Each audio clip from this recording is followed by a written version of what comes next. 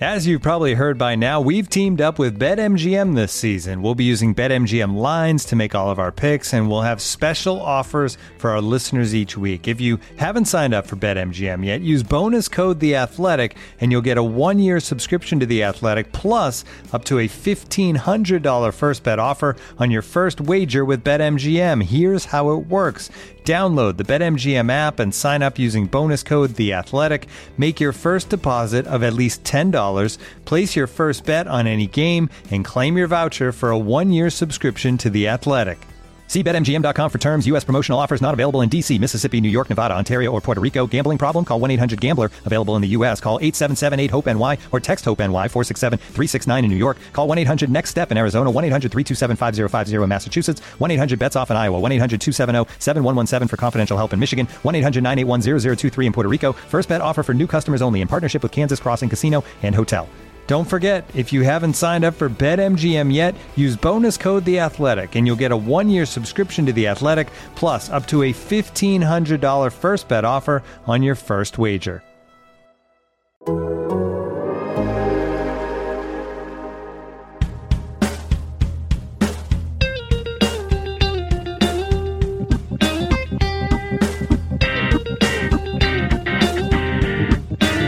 Welcome to Rates and Barrels. It is part 3 of our 2023 outfield preview. We will try and get through the end of this position on this episode. I'm almost certain we will leave someone out because there are far more outfielders to cover than we have time to cover once you get past like pick 300. So if you got questions for a future episode, email is the best way, ratesandbarrels@theathletic.com. You can always tweet at us. We could try and answer questions in that forum as well. You know, yesterday we left off right at the back of the top 200 overall. Riley Greene is the first player right now among outfielders who currently misses the cut. And I started thinking about Riley Greene in the context of other recent rookies, most specifically Jarred Kelenic and Dylan Carlson. I think because there's a little bit of a gap between Riley Greene and some of the expectations people had for Julio Rodriguez and at other positions, Bobby Witt Jr., even though Rodriguez was pretty affordable last year.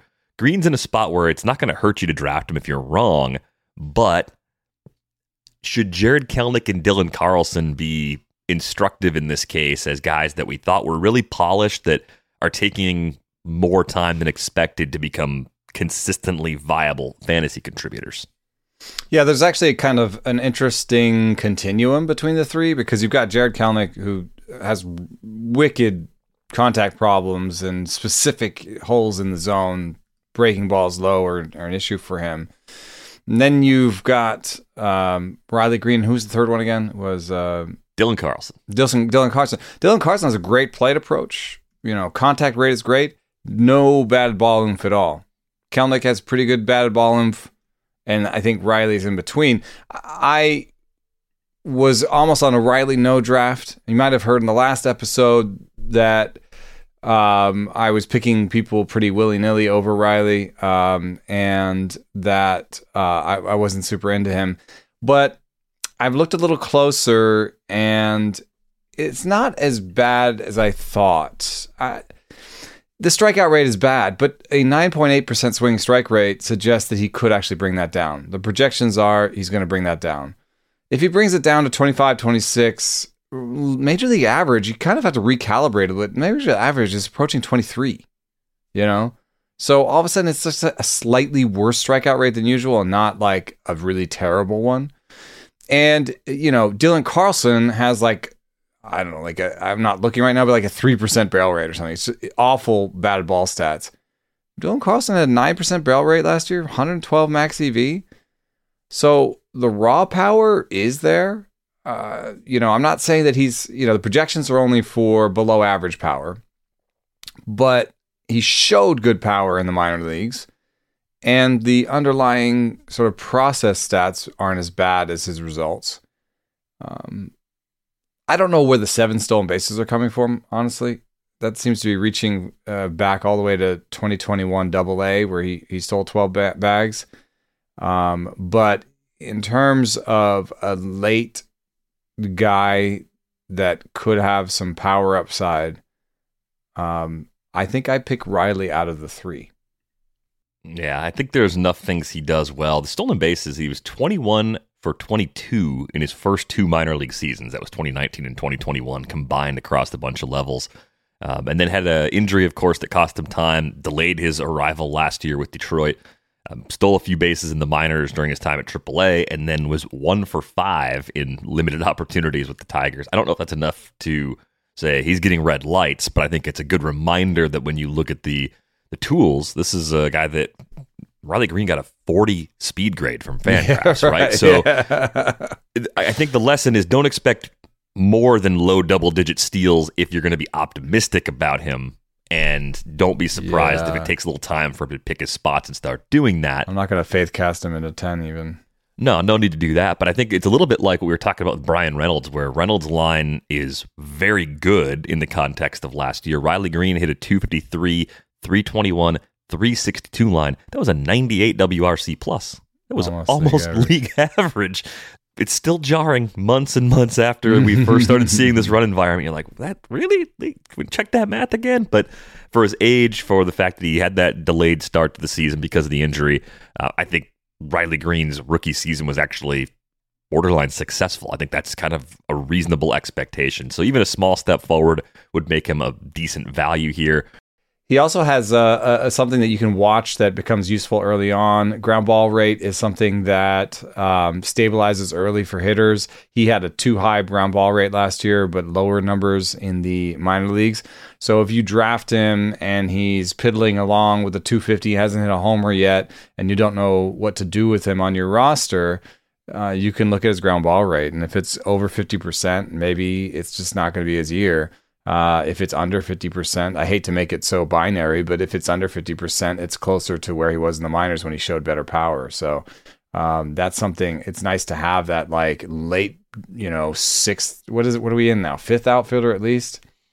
At least fourth, if not fifth, depending on how you're playing. Up to this point. I'd rather pick him as a sixth outfielder. But if it's my fifth outfielder and he's part of a package of players that I hope become my fifth outfielder every day, and he's on my bench or in the early going and hitting 55% ground balls, I'm going to let him go. The one nice aspect to his candidacy is that Detroit did change the walls, and they brought the walls down almost through most of the park to 7 feet. It's kind of a home run robbing height, but it also will allow more homers out. They also brought the walls in center, so it's going to play a little bit more fair. And that's going to help Riley Green. So there's a couple reasons to draft him. I wouldn't want him as my fourth outfielder. And, as my fifth, I'd want him as a package of players. I would want an outfielder on my bench behind him. I'd want him to be part of 2 or 3 players that I thought could help me. Alex Verdugo goes right behind him. And Alex Verdugo has a much higher floor. And I know it's not very power friendly, but in a league where the batting average just keeps dropping every year, I see Alex Verdugo as a great pick for a fourth or fifth outfielder. Almost a virtual lock to hit 280 plus, could hit 300. And I don't think 11 to 15 homers is as much of a zero as we might think it is in our heads. So Verdugo is somebody I think I'd much rather have, especially if it's like for my fourth outfielder. Yeah, I believe it was our friend Ariel Cohen who was saying that going into last season, Verdugo was on the short list of players that actually projected to have a positive impact in all 5 roto categories. It's hard to find guys that are that balanced. Maybe he narrowly misses that now. Took a step back with the speed, it looks like. But the general idea of what he still could be with a step forward, I think it's still there. And the step down was pretty small, relatively. The speed was always a little questionable. He still hit 280, he still hit 280 and was above average probably in runs and RBI or around average. I mean, he went from being above average in all categories to being close to average, Yeah, probably didn't hurt you where he went. So I think he makes sense as a similar kind of player here. He's a guy that you can trust the playing time with a bit more. Kind of sandwiched between Green and Verdugo, Joey Meneses, who also has first base eligibility. So you might find that you like him as a corner, but flexibility is nice. Good for draft champions, you know. Yeah, initially when I saw Joey Meneses come up and have that late season success, I thought this is Frank Schwindel. And the more I've looked at him, the less I actually believe that comp holds up. I think Meneses is better. I think there is more evidence of consistent power from him, even though he's been very old for the level in the upper levels, the minor leagues, mostly playing at AAA since 2018. I think there's a better chance Meneses sticks in an everyday role with the Nationals all season than there was for Schwindel to stick in an everyday role for the Cubs a year ago. It doesn't mean he won't lose his job. It just means I think these core skills are probably better than I was giving them credit for initially when I first started looking at the profile. Yeah, he hits the ball harder than Schwindel ever did. And the team is maybe even more of a mess than the Cubs ever were. And thirdly, the park is nicer to power than Chicago's. So I could see it. It's a little bit like that Jake McCarthy situation where there is the risk that he doesn't play. However, you know, if there is anything more actionable, we've been talking about having players that are on that fifth outfielder bench spot, having players that you can pick that you know what you're looking for, you know how to drop them early. It's super easy with Meneses, right? The playing time guys are actually kind of one of the best ways to put guys on your bench. If he's playing, well, he's probably going to be good. If he's not playing, I know I can drop him in week 2. The small move they made, they added Corey Dickerson to the mix. And Dickerson's a lefty, Meneses is a righty. They've also added Dominic Smith, who can play some first base. So they've got a couple guys in there that can take big side platoon roles. Even with both of them, Meneses does have a spot atop the depth chart right now at DH. And even with those additions, Lane Thomas has a spot. So it's like Meneses versus himself versus Lane Thomas versus those guys. And then kind of fourth, fifth outfielder types from a major league perspective, like Alex Call and Stone Garrett. It's not an intimidating group of players trying to take away that time. There are Jake Alou backers. We discussed Jake Alou back in the review portion, even though he was much better discussed in the preview portion. He's kind of missing a glove. But in terms of making contact, showing decent amount of patience, showing a decent amount of power and speed, Jake Alou is fairly exciting. I know Fangraphs puts a 40 future value on him, but it's a little bit about the fact that he doesn't really have a glove. Fantasy only cares about the glove to the extent that will he play, and now that the DH is ubiquitous in the league, I feel like Alou has a place to land no matter what if he hits.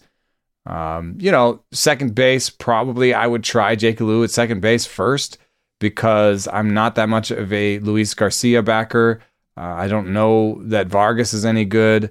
And so I'd try him there. But, DH is a place they may bring him up to play. May play him in the outfield. This is a depth chart that is going to change. This is a depth chart that's in upheaval. And that makes for a lot of opportunity. I always love going to bad teams and being like, ooh, this is the guy I believe in. I think Meneses is actually one of the guys I believe in, in this group.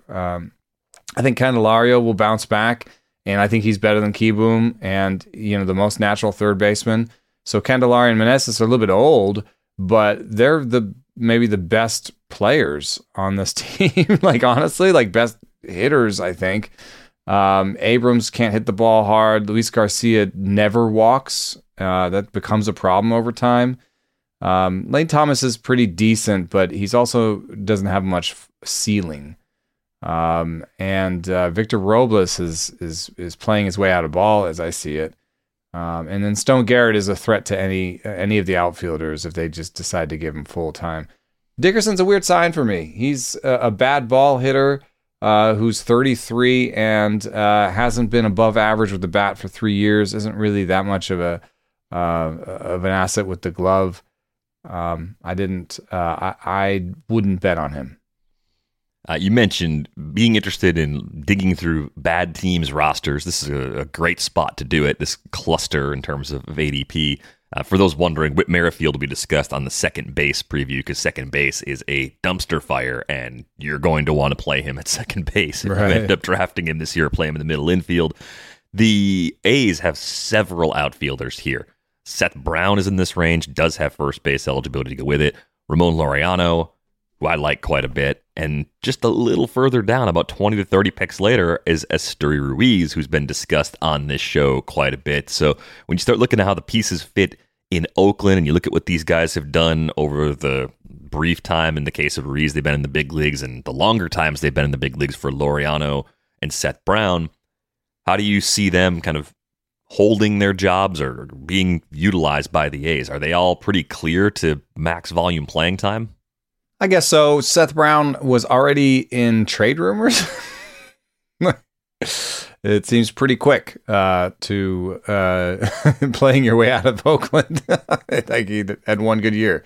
The DH situation is fairly unsettled. We've got Noda there, who is, I think, a Rule 5 or just like a waiver pickup. And he's been interesting, but he's been interesting for so long that he's 26 years old.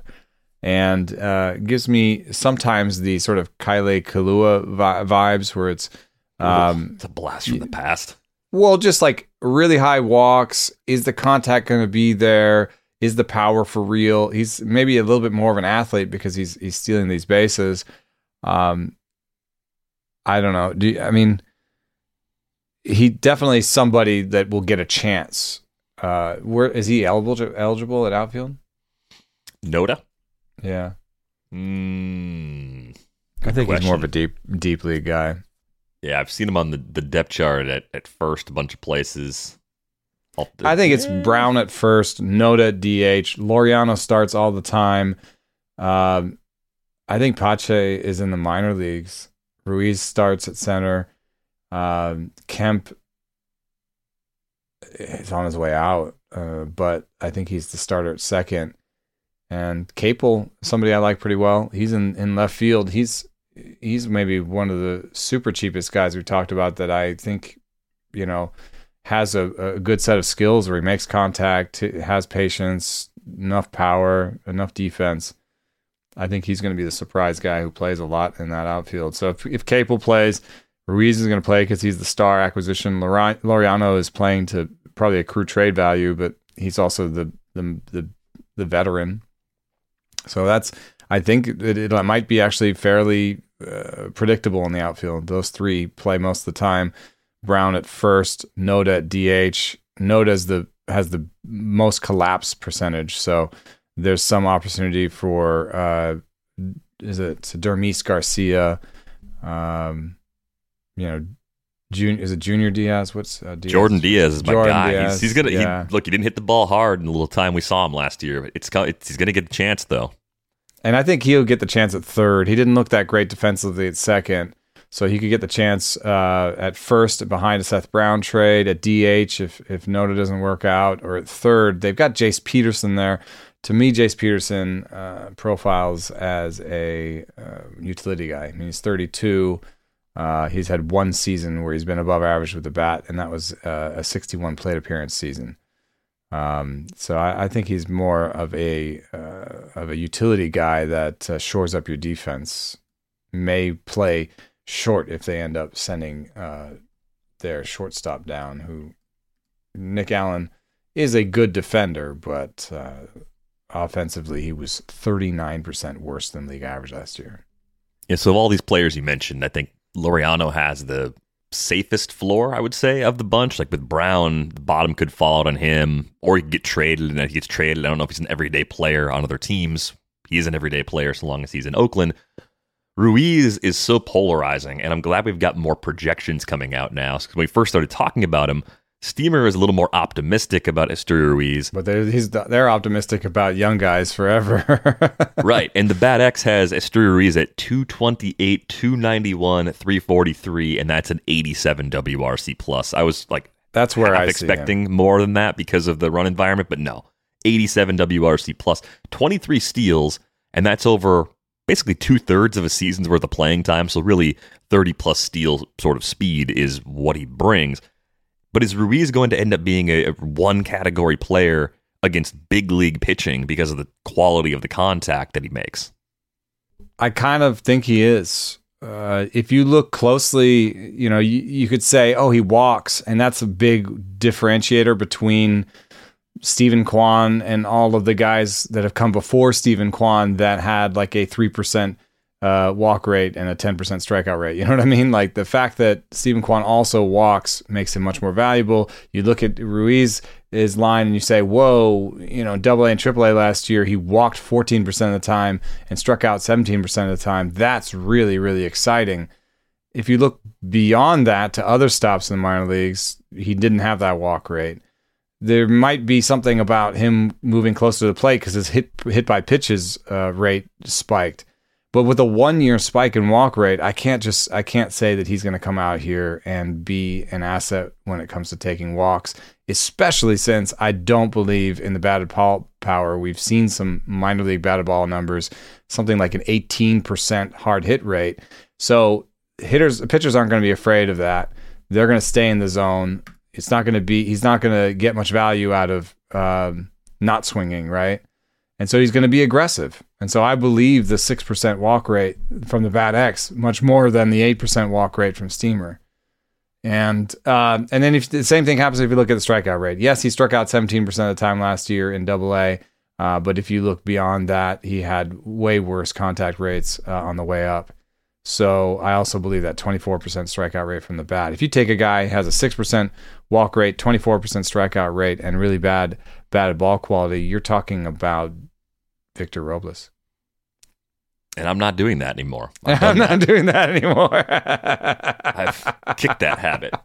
That's for everyone else. So yeah, keep the tweets coming when Vic runs into his first home run of the season on June 22nd. That's fine. You can tweet at me. I get a good chuckle out of that. But yeah, I mean, if Ruiz, on the rundown. If Ruiz hits 15 homers this year and has a 330 OBP, man, please make me eat crow.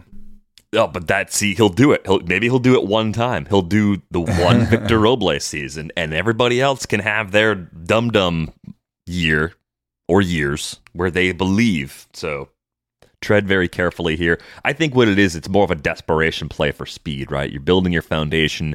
Maybe you have everything else in good shape. You got your closers already. Like, you got plenty of pitching. You got power. And you're like, I need speed.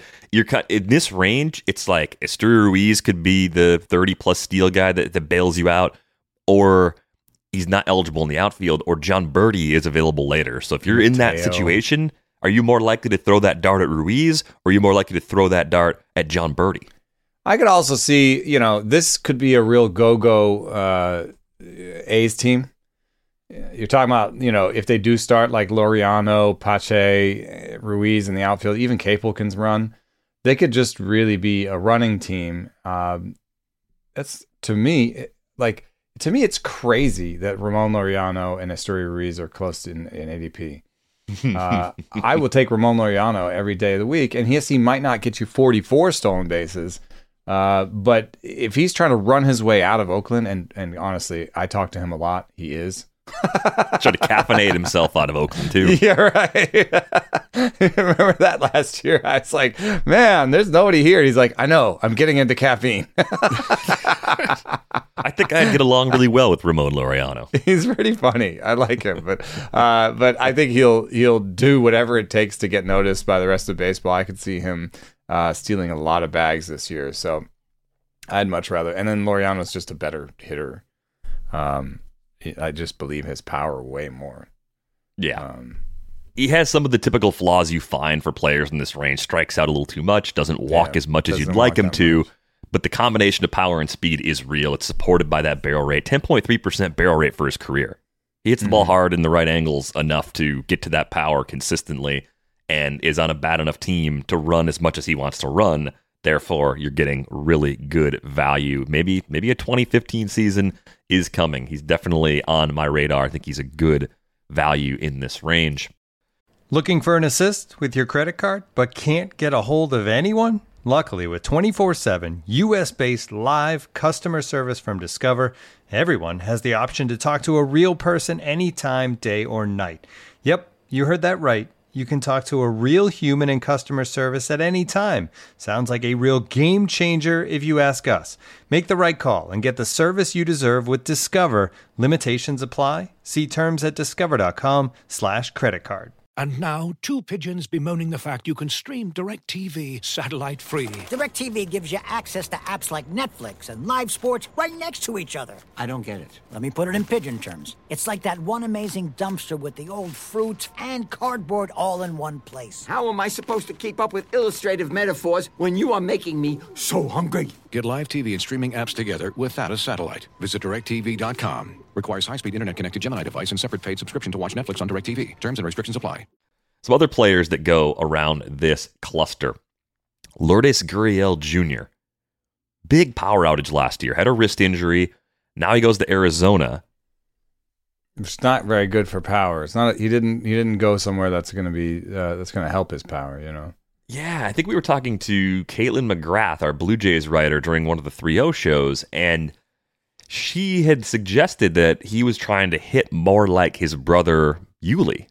Like that was part of the conscious approach change. The injury made it really hard to know, like, did he just go too far, or was he just unable to hit for some power while also, putting the ball in play more often? But yeah, you look at the park differences, it's not good. I think it's home runs in particular where he's going to lose something in that park, because Chase Field, ever since they put the humidor in, has played either neutral or even a little pitcher friendly. It's pitcher friendly, yeah. Yeah, I would guess it's pitcher friendly. Just over watching a lot of games there.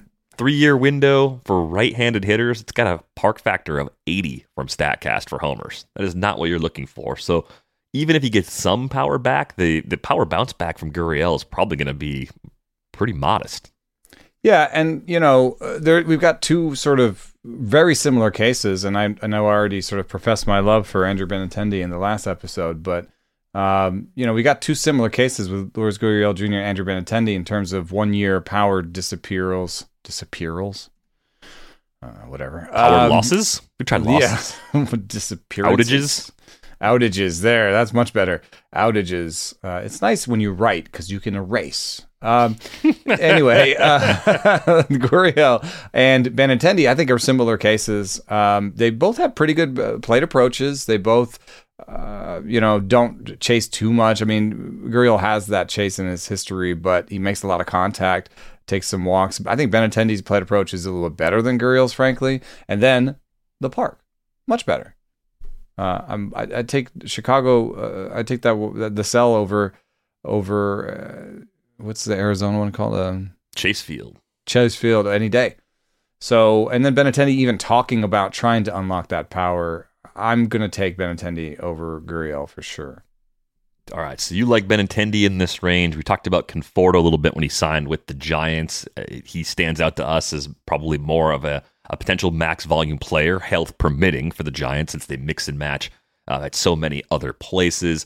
Gavin Lux goes in this range. We're going to save him for one of the middle infield previews because he's second base and outfield eligible now, could become shortstop eligible again over the course of the season. But we have these other guys, Brian De La Cruz, Christopher Morel. Tough players to figure out because, like some of the guys we talked about at the beginning of the episode, the playing time could evaporate if they don't take advantage of the opportunity they have right now. Morel's a few years younger, got to the big leagues a little quicker than some people might have expected just based on the upper level production in the minor leagues. But I'm curious if anything you've seen in their profiles makes you want to have them on your rosters this year, maybe as your fifth outfielder. When I'm shopping for a fifth outfielder, this is the one argument I can make for Esteury Ruiz. And I'm seeing Esteury Ruiz and NSC at 236. So he's actually more in this crew of outfielders. Brian De La Cruz, Esteury Ruiz, and who are you saying? Christopher Morel. I might take them as my fifth and sixth outfielders. I kind of like them because I'm just shopping for upside. And if they don't have the playing time or if they're scuffling, they're not very likely to stay on my roster all year. And I think the difference between them, I like them and like a Jock Peterson, is that they could establish themselves as playing every day. Their upside is higher than a Jock Peterson. And that's what I think I'm looking for more there, especially since they steal bases. I feel like a Jock Peterson type is just going to be available on the wire. You know, Seth Brown, Jock Peterson.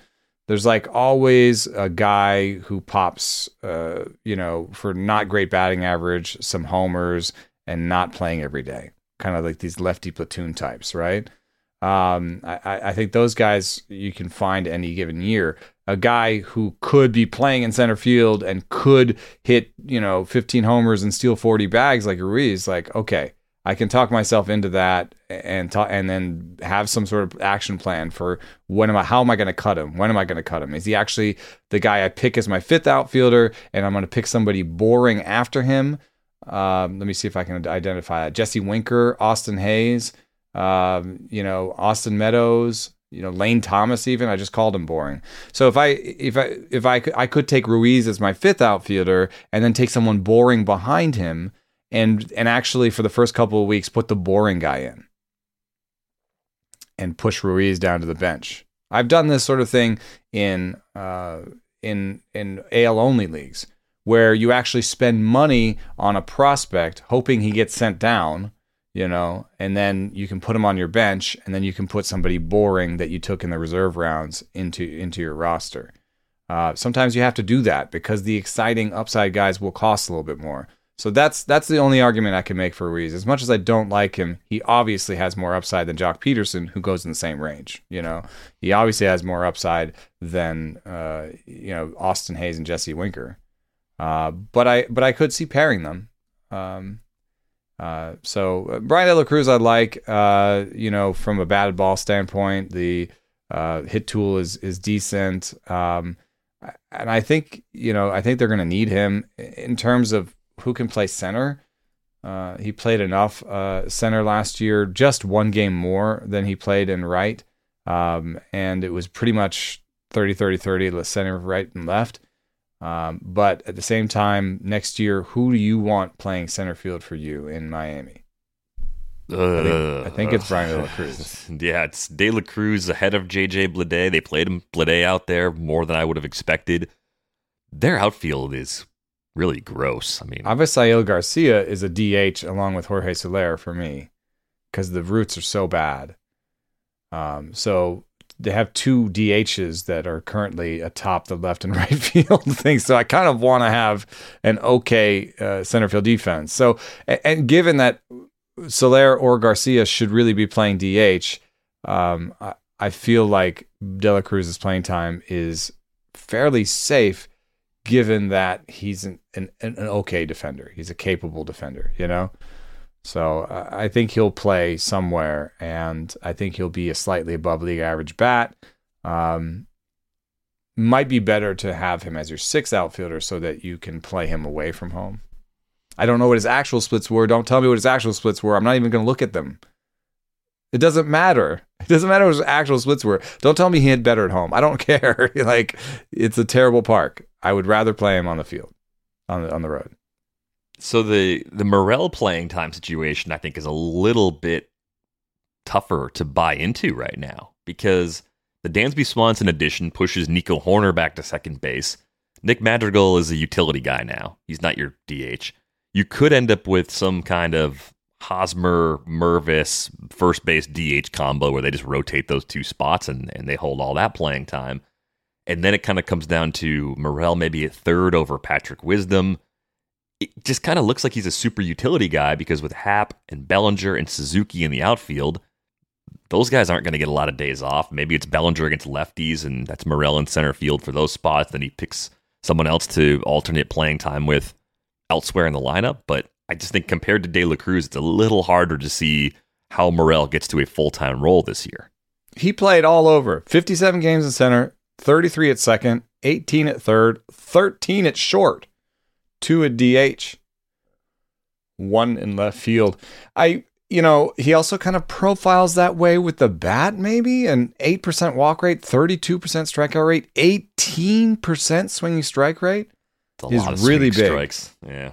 The batted ball quality was good. 13% barrel rate, 113 max EV. The athleticism is good. He runs the bases well. He was an asset on the base paths. He he was an asset as a player, almost a 2-win player in 2/3 of a season. So basically a league average player. This is a team that needs league average players. I tend to think he'll win the battle at third because Patrick Wisdom is a right-hander who last year was 147. He was 47% better than league average against lefties and 11% worse than league average against righties. I know that's a 1-year platoon split, but this is a guy who has a lot of swing and miss. He's a righty. He's 31. He's not part of the future in that league, in that team. He was only 4% better than league average across the board. He is not a good defender. And so this is my argument for Patrick Wisdom as basically splitting time with Eric Hosmer as the DH, Mervis as the first baseman, Morel as the third baseman, and maybe some sort of a fight between Morel, Horner, and Madrigal for a start, because I think Horner has the arm for third. Madrigal doesn't, but you could see a Horner, Swanson, Madrigal infield that wouldn't have much power.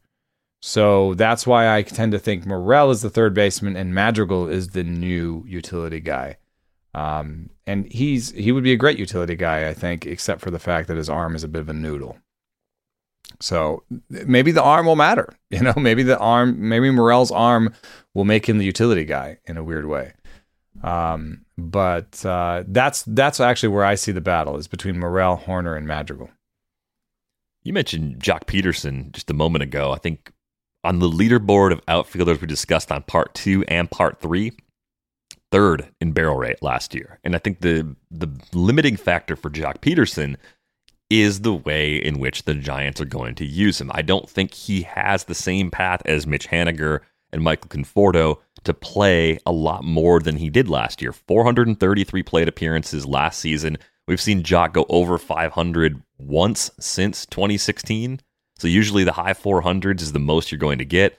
He's optimally used, so you get a better batting average and a better OBP and probably better much better in stats. Daily leagues. Like, he's a much more asset in daily leagues than weekly leagues. In weekly leagues, 433 PAs, even though he didn't miss that much time, 433 PAs in 134 games is a weird combo. It's like, oh, he got subbed out. He played 4 or 5 games a week. That's just really hard to put into your roster. It's okay to have as a bench guy, especially if you've got a weekend and you say, oh, there's a weekend, I'm going to put him in on the weekend. But do you need to roster him all the time? There are going to be other guys you could stream that could do that. And another thing that comes up with Jock Peterson is he played 102 games in left field. I don't think he should ever play left field again. I don't know. It's a bit of a blip because this guy used to play center. He also used to look different. His body was different. And now he looks like Les Schlemiel out there. And there was enough where beat reporters were asking, around about his body. I don't mean to body shame people, but we are here to appraise athletes, and he did not look like an athlete. He looked different. He just looked a lot different than when he broke into the league. Plenty of players change over time. This isn't right. So he looks more like a DH yeah. now, is my point. And he hasn't been DHing for a really long time in his career.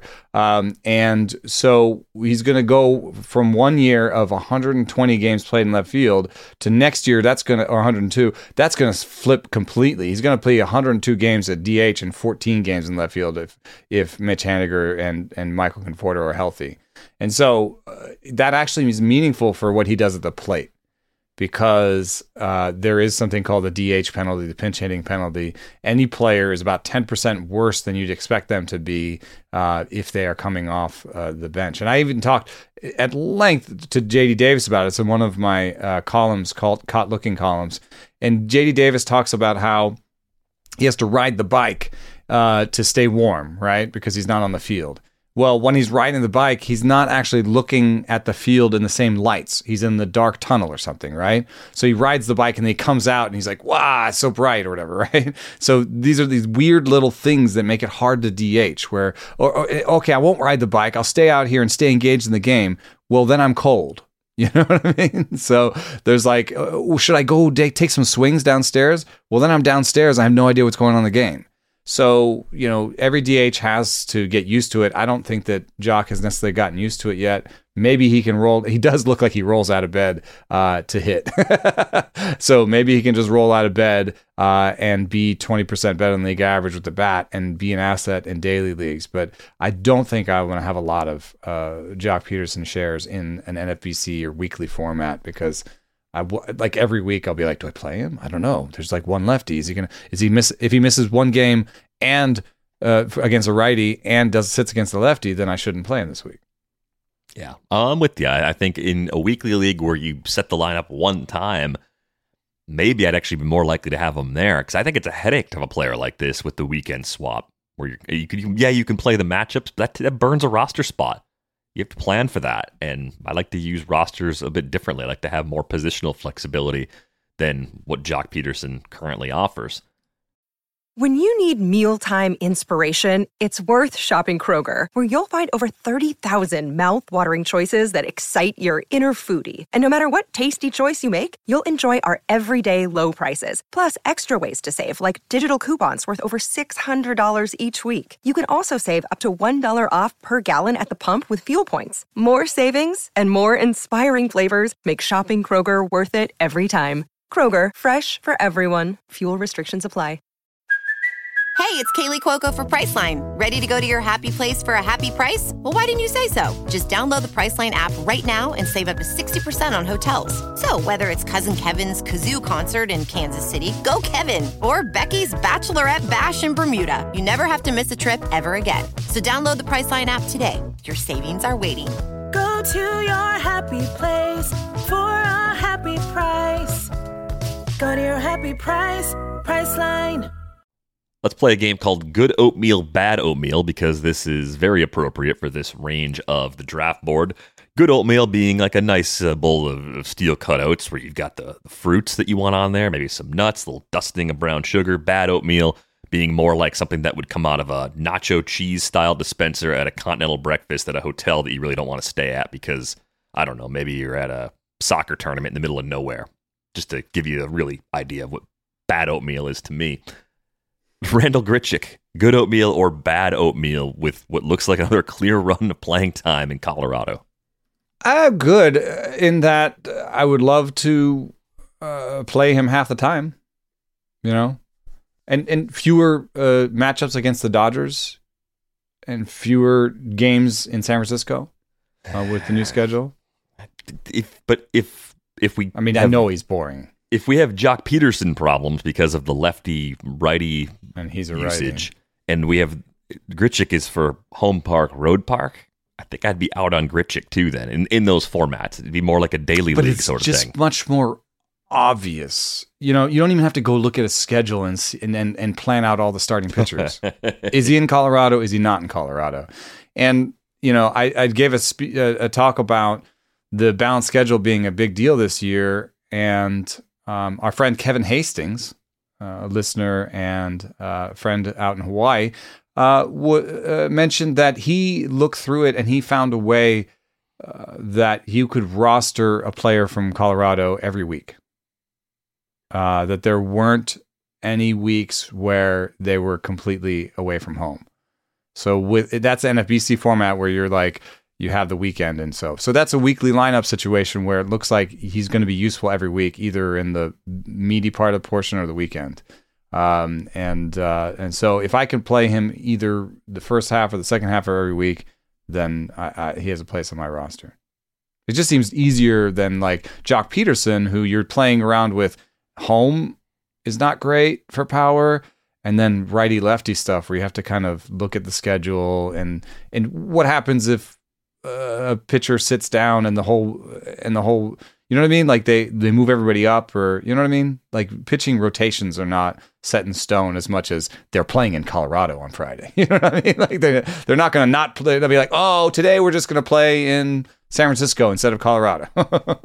Sure, you don't have to worry about that, but you're getting better core skills from Peterson. So I think they're actually really similar. They just create their roster problem in a different way. I think if I had to roster one, I'd actually take Jock over Grichuk. I understand that Grichuk is the easier player to roster because you do I think more clearly know when exactly he should be in the lineup. Will Myers, good oatmeal or bad oatmeal with the move to Cincinnati? Good. I just filed a piece with Trent Rosecrans for The Athletic about the 80th percentile outcomes for the Reds and their players. His is fairly exciting. At 32, I think he's still sort of within reach of a bounce back kind of good season. He's well motivated. It's a great park to fit for his power. And I think the Reds will play him nearly every day to start the season as they want to be like, hey, we're trying to be good. And then even as they get bad, they're motivated to play him every day to trade him. So I see him as pretty clearly above the sort of TJ Friedel, Stuart Fairchild, Jake Fraley, Mike Ciani, Nick Solak hodgepodge that will play behind Nick Senzel in center and left. So I think Myers is, when you look at the Giants thing and you say, I think Conforto and Haniger are going to play every day because the rest of this roster is so, sort of mix and match and upheaval. That's how I see when I look at Cincinnati. I'm like, they're going to play Jonathan India, Spencer Steer, and Will Myers every day. That's how I see it. Oh, I'm with you. I think this is good oatmeal. I think Will Myers is probably the biggest Park Factors winner among hitters when you look at the difference for right-handed power at Petco versus Great American Ballpark. There's another one that comes right behind him in Jesse Winker. I think he has a similar sort of situation there. Winker showed up in the top 10 in terms of batters who swing at strikes and don't swing at balls. If you kind of combine those skills, he did that last year despite having a terrible health year. There's a couple things there that are interesting. Jeff Zimmerman had a piece about the change in age-adjusted OPS. If you, depending on what body part you were on the DL for, on the IL for, it's a little bit old, 2014, but number one is elbow. So if you had elbow surgery and you were coming back, this is bad news for Trevor Story as an example. It's minus 56 points in OPS compared to what you would be projected for. So that's a bad one. Second on the list, surprisingly, is the neck. 30 points in OPS. That is what Jesse Winker just had surgery on.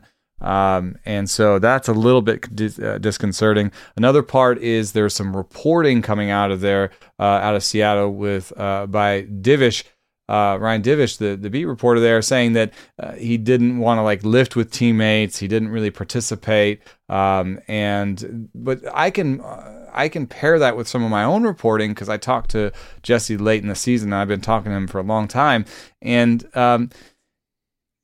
what I got from him was just, I'm hurt and I'm trying to help the team, but I know it looks terrible and no one seems to like me. And you know what I mean? He's a guy who just came into a new situation. He's supposed to be good. And then he wasn't. And then they've got all these Mariners have all these young players that sort of came up together, right? So it was like Cal Raleigh, Julio Rodriguez, all these guys. They're gonna like each other, and they're gonna be like, oh man, who's this stupid veteran they brought in who's terrible? And and then if you're hurt, you're just trying to do something about the hurt and just trying to And before the surgery late in the season, I said, when I look at the numbers, it looks like you're hurt.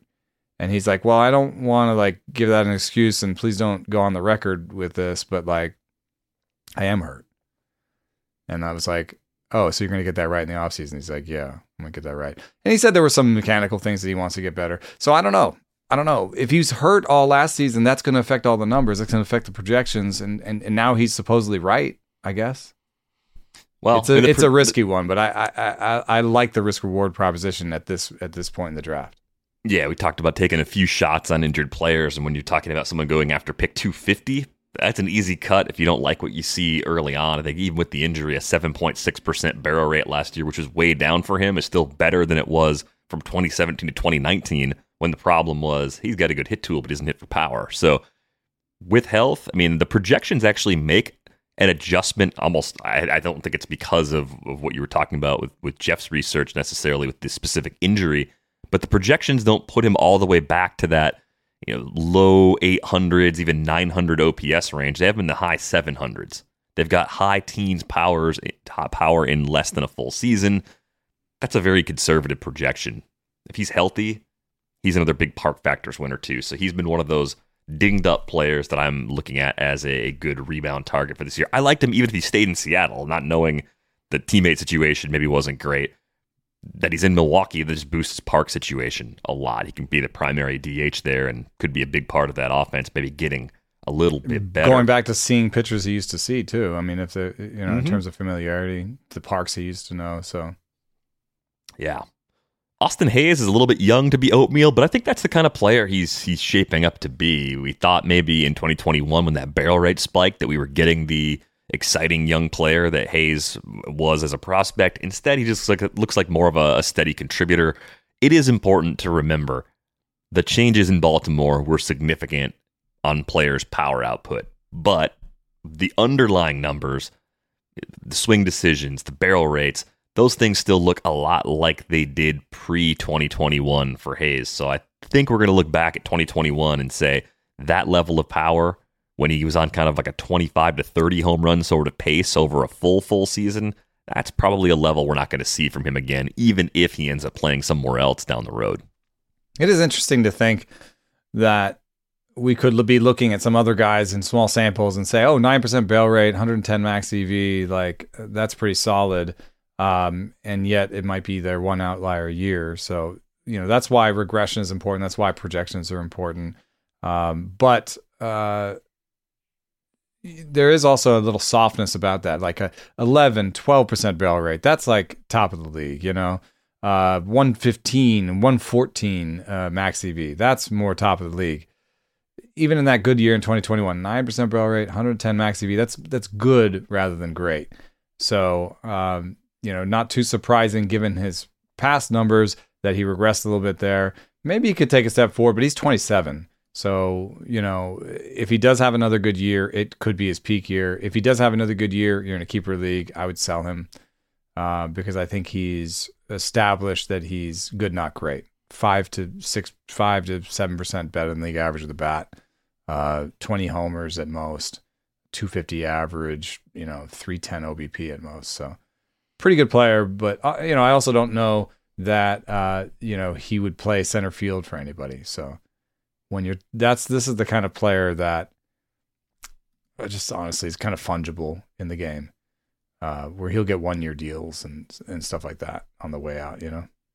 Yeah, if he gets an opportunity to play center field and really shows that he can be above average there, that changes a lot for his long-term outlook. But with Mullins in Baltimore, he's not really going to get that opportunity anytime soon. And as he ages, it's going to be less likely. Because of it, yeah. Like if maybe somebody else thinks they could play center for them.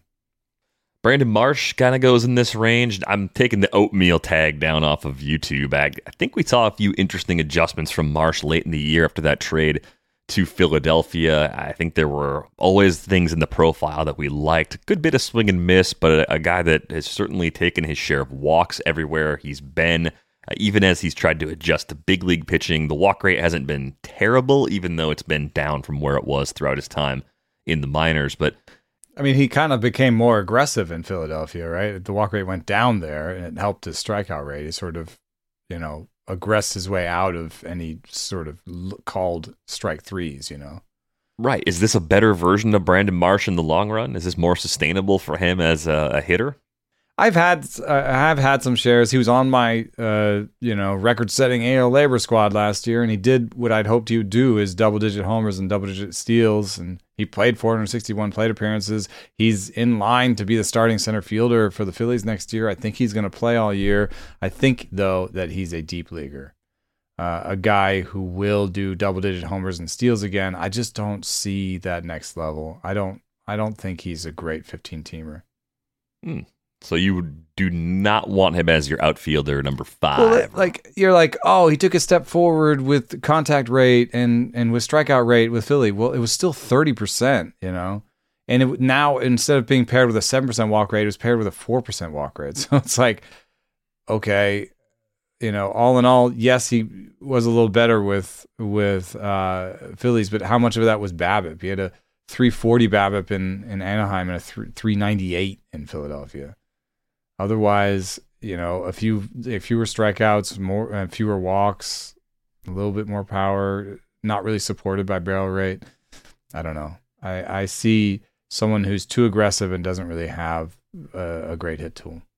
See, I think even if this is all we have for Brandon Marsh for skills, if he doesn't get any better, which is very possible, but at the same time, we've only seen 700 plate appearances in the big leagues, and the first 200 or so came off of shoulder surgery when he was debuting with the Angels in 2021. True. The Phillies need him in center field. Trading Vierling away, traded away one of their best alternatives to play that spot. They've got nobody else. So because of his glove, even if he's stuck in the bottom third of that lineup all year, which he might be stuck in the bottom third of the lineup, even if he gets a little better as a hitter, he's going to play because of his glove. The sprint speed's good. He's going to steal some bases. There's just legit batting average risk. But if you told me Brandon Marsh is going to match the production of Harrison Bader, who goes 100 picks earlier, I'd say, yeah, I guess that's possible.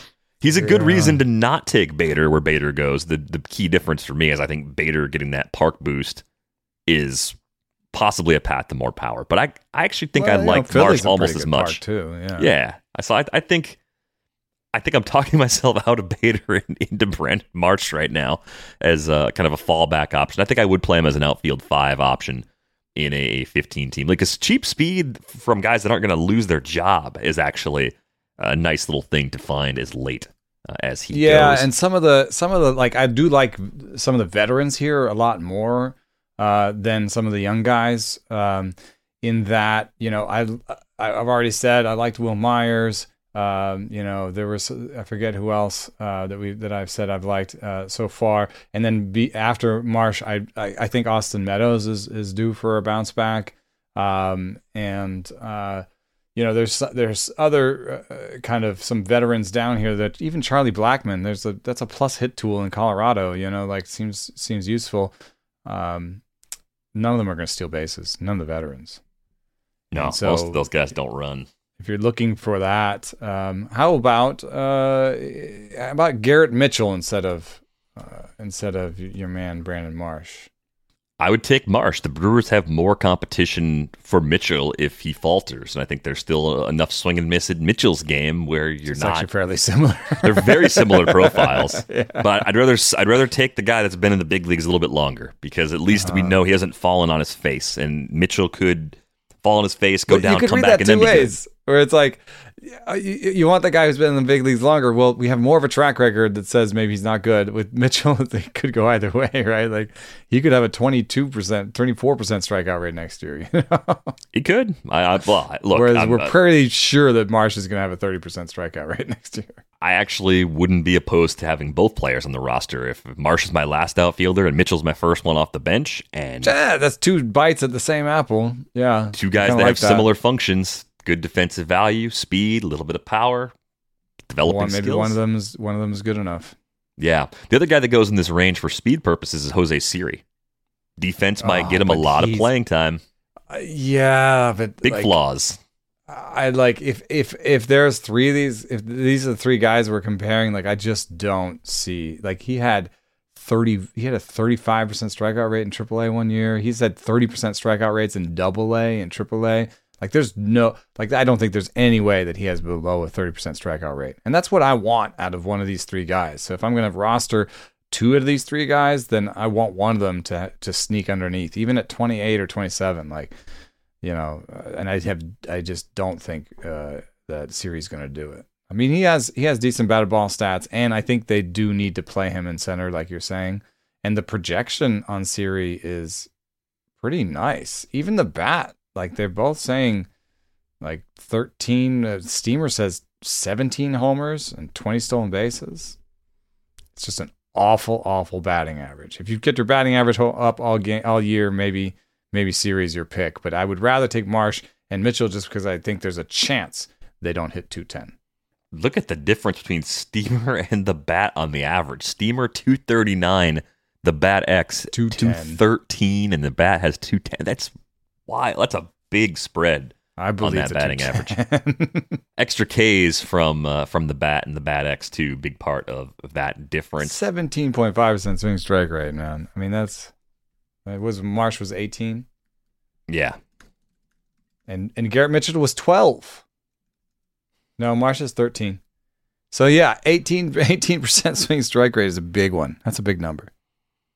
All right, we got time for a couple of late darts. Outfielders beyond pick 300 that you actually like. A couple names we talked about earlier. Jared Kelenic now going in this range. We've got Dylan Carlson going in this range. Trent Grisham, who I liked going into last year.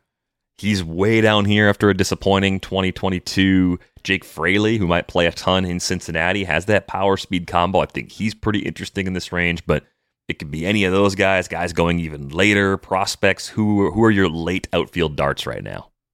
I'm going to go plate approach, guys, where I like the plate approach. And Trent Grisham, I think, just a little bit of aggression would serve him well. He had some months last year where he was useful. I know that they're thinking about trading. He's been rumored to be traded, but I also think that team probably needs him in center. I don't know. Trent, the Tatis coming back makes things interesting. I don't think Ha-Seong Kim can play center, but I think Tatis can play center. So I guess there's some issue there. But, he steals bases. I like his plate approach generally. Then also down here, I see, who was it now? Max Kepler. I think he'll be a huge beneficiary of the shift rules. And if that batting average ticks north at all, he becomes so much more playable. So Max Kepler is a guy. And then a little bit of a long shot, but a lovely kind of guy to have on your bench to see if anything has changed is Dylan Carlson. We've spent a lot of time speaking about the bad things that Dylan Carlson does on this podcast and how, I've made some comparisons where he looks really bad in terms of barrel rates and stuff. His batted ball stats are not good. However, Nolan Arenado is his teammate. Nolan Arenado spent the last two off seasons, this one and the last one, at Driveline, doing, partially at Driveline, partially in his own spot, doing whatever he can to up his bat speed. And if you give Dylan Carlson bat speed, I think everything changes. Lars Nootbaar is his teammate. Lars Nootbaar went to Driveline and upped his bat speed with over and underload bat, weighted bats. So, if Dylan Carlson, I haven't heard that about Dylan Carlson this offseason, but you've got two very high-profile teammates who are, like, one is an MVP and the other is surpassing you on the depth chart. I think you would take notice in what they're doing. And if you gave Dylan Carlson plus bat speed, he could actually be better than Nootbaar, or at least be similar in that he makes a lot of contact, has a good sense of the zone, has a good all fields approach, and all these things would be so much better if he just had bat speed. So, I'm willing to take Dylan Carlson and get the early EV, barrel rate numbers and make a decision on him quickly. Yeah, I still like the chances of Carlson being a good fantasy player. I like Alex Kirilloff a lot in this range as well. I just think there's a ton of raw power there. Wrist injuries have slowed him down. We saw really good numbers from him at AAA the brief time he was healthy last year. The numbers in the big leagues were still a little underwhelming, but he hasn't even had 400 big league plate appearances yet. I think you're talking about an easy 20 home run sort of bat and a guy that actually controls the zone just well enough to maybe be someone that doesn't hurt you in OBP leagues. On the surface, it looks like he kind of hurts you in that category. So probably a little underrated because of all the injuries. And I think that's a big part of why he was hitting the ball on the ground so much last year, too. I don't think he's a 55% true talent ground ball rate guy. I think he's going to be someone that lifts the ball consistently and is rewarded for doing that. Yeah, totally. I mean, it's a wrist surgery, and like I said, wrist was third behind elbow and neck in adjusted change in OPS. However, it's such a wrist thing for him for so long for Kirilloff that maybe just getting it right is just all he needs. You know what I mean? Like it was really something that bothered him all year.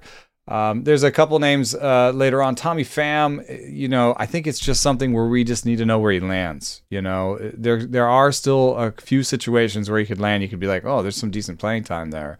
So I want to know where he lands. Oscar Colas, it's funny. If Pham ended up in Chicago, I would say that Pham might play every day, and Colas, starts the year in the minor leagues again. If Pham doesn't end up in Chicago, I think Colas could start in the outfield all year for them. So as it stands now, Oscar Colas is a good shot in the dark. He's 24. His minor league numbers may look really exciting, but he's been pretty old for those levels.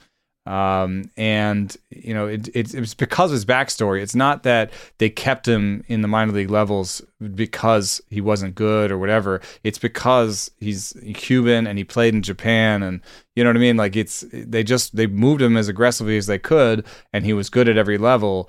But he was also, it's no fault of his own, he was old. So, I do think it's interesting to see, here's a huge spread between a 230 average from the bat, 11 or 12 homers to a 260 average and 16 or 17 homers from Steamer. But that describes the range of outcomes for him. And if he's more the latter than the former, then he's going to start every day and be honestly could be like a rookie of the year candidate. Why not? He might hit the ground running at 24 with all this history, left-hander, shift rules, opportunity, it all lines up. So I don't want to say that I think Colas is, one of the top prospects in baseball, but everything lines up for him to be a good first-year candidate in fantasy. Basically, just has to outperform Gavin Sheets for an everyday opportunity right now. That doesn't seem like a bar that's too high to clear. So I'm with you. I think Colas once is you good. Consider defense too, Sheets has good batted ball quality, but could end up in a platoon at first and DH where, I think his defensive abilities line up better. So that's going to mark the end of our outfield preview. This is the end of part 3. There is no part 4. I know there's some more names that we could get to. We'll probably answer mailbag questions Alec about Thomas, outfielders. 406? That's nice value. Nice. It's real nice. Tyrone Taylor, 411?